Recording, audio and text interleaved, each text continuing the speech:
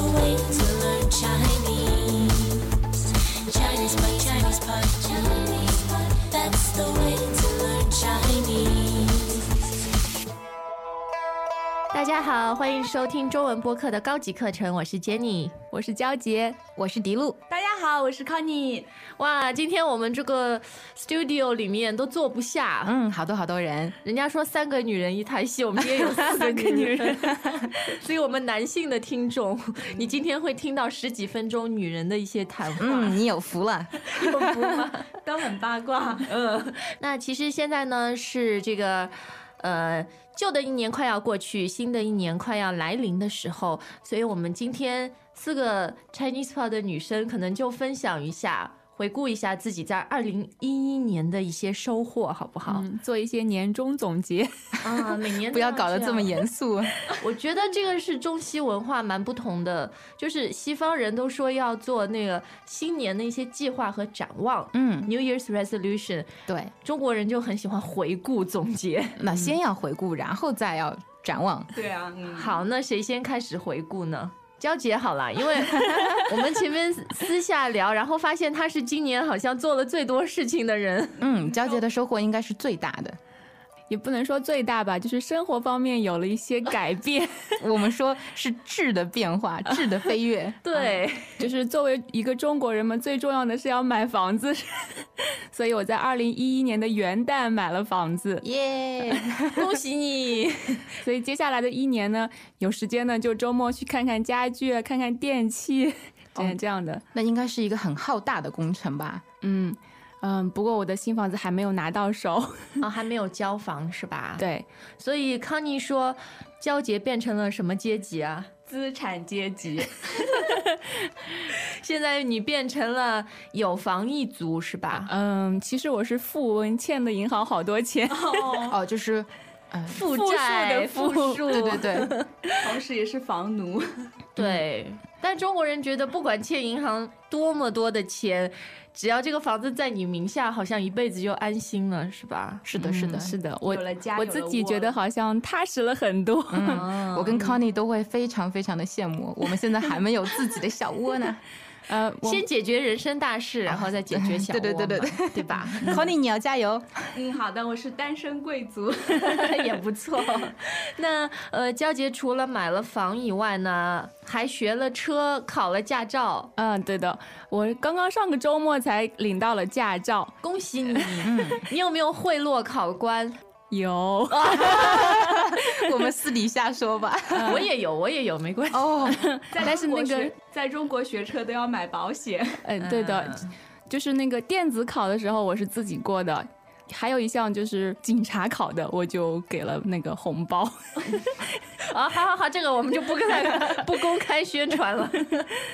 好，那其实我觉得娇姐这1年的生活可能就完成了很多中国人真的是奔向小康中产阶级的一个飞跃，是吧？也是中国人到了一定年龄阶段应该做的事儿。比如我们中国人讲究30而立嘛，到2012年我就30岁了。你已经都立了呀，家也成了，然后房子也有了，很快也可以买车了，是吧？那已经很完整了，我觉得。反正一步一步慢慢前进吧。好，那娇姐2011年应该算过得很充实，然后也很有收获。迪露呢？迪露同学，比起娇姐来说呢，我的生活就会比较简单一点，因为我现在还没有结婚，没有房子，什么都没有就是一身轻，没有压力，很开心的但是我要努力的工作，所以呢，我在2011年比较满意的就是工作上的晋升。我知道你升职了。对。其实迪露是我们中文播客的一个兼职主持，他本人还有一份很好的事业还可以吧，也是搞语言教育的嘛，对不对？那你2011年升职到了一个什么样的职位？现在我的 official 的 title 是Service Team Supervisor。Service Team Supervisor， 对，我们高级级别多讲点中文。这个用中文讲的话是有点奇怪，叫服务团队主管或者总监。总之是主管了。听上去就是一个领导，对不对？反正就是一个小领导。那你平时要去管什么事儿，管什么人？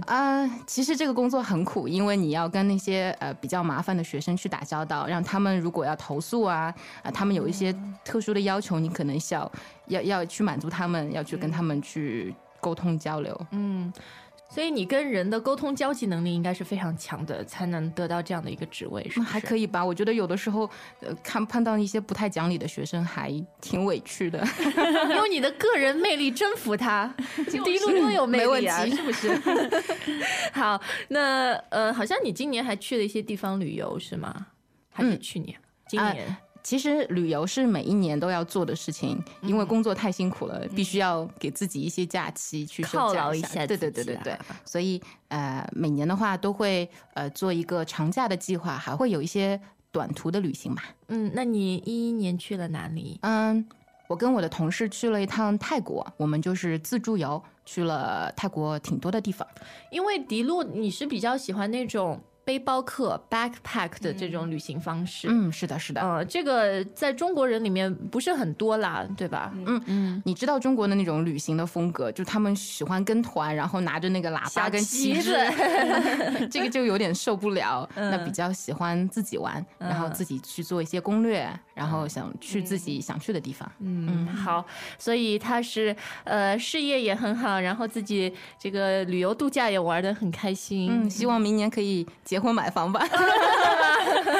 没有，在中国现在问题就是我们要先买房再结婚，所以很多人一辈子也结不了婚，对不对？不要没有，我祝你买房成功。好，谢谢，早日买房成功。我们来讲讲其他的人吧。讲讲康妮同学。我2011年应该是一片迷茫啊。为什么这么说就是好像什么事情也没做啊。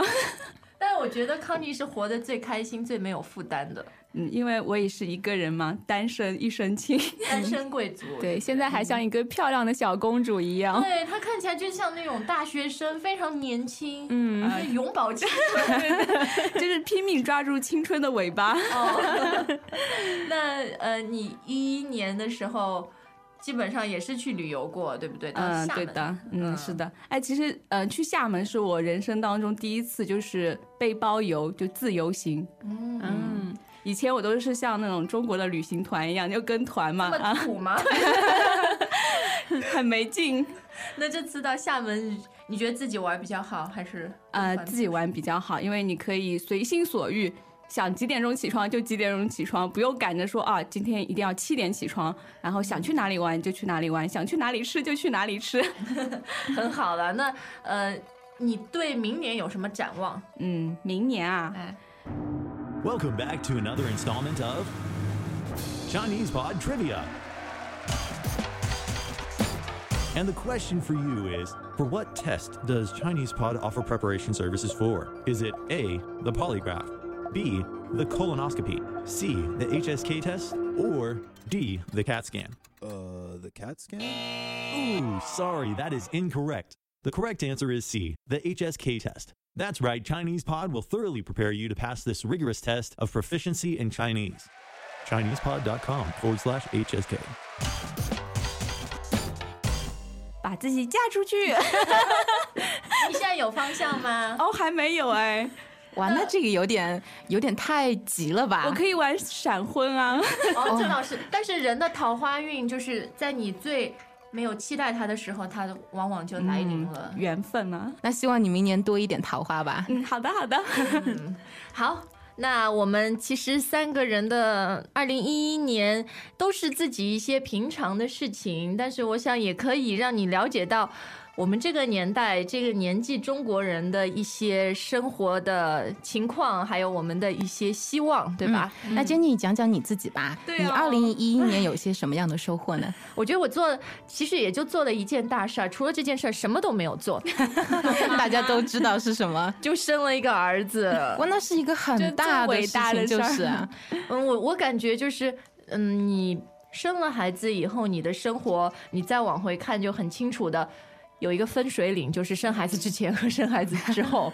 然后现在就是基本上生活就是被这个小孩给主导，如果你问我周末有什么计划，我就会说要看我儿子什么时候醒，是什么时候睡，然后我再去计划我的生活，就会完全以他为中心。对，但是也觉得肯定是很开心、很骄傲的事情。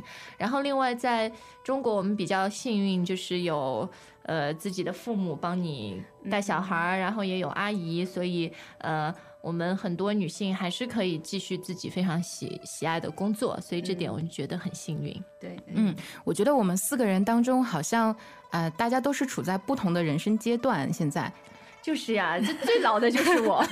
没有，我们要向杰尼看齐，他是我们的目标。对，没有，其实各种各样的人生都有各自的精彩，对不对？好，那我们今天这个高级课程时间也差不多了。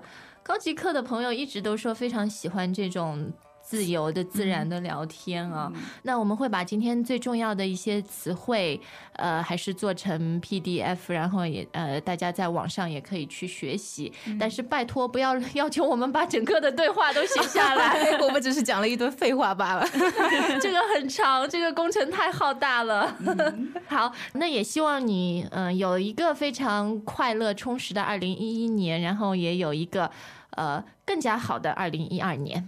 大家都心想事成。好，那我们明年再见，拜拜，拜拜，再见。As usual, ChinesePod provides an extensive selection of learning materials for this lesson on its website, www.chinesepod.com. You can access this lesson directly with the lesson number 1836. So just go to www.chinesepod.com/1836 and you will find a transcript, vocabulary, and much more. The link again, www.chinesepod.com/1836.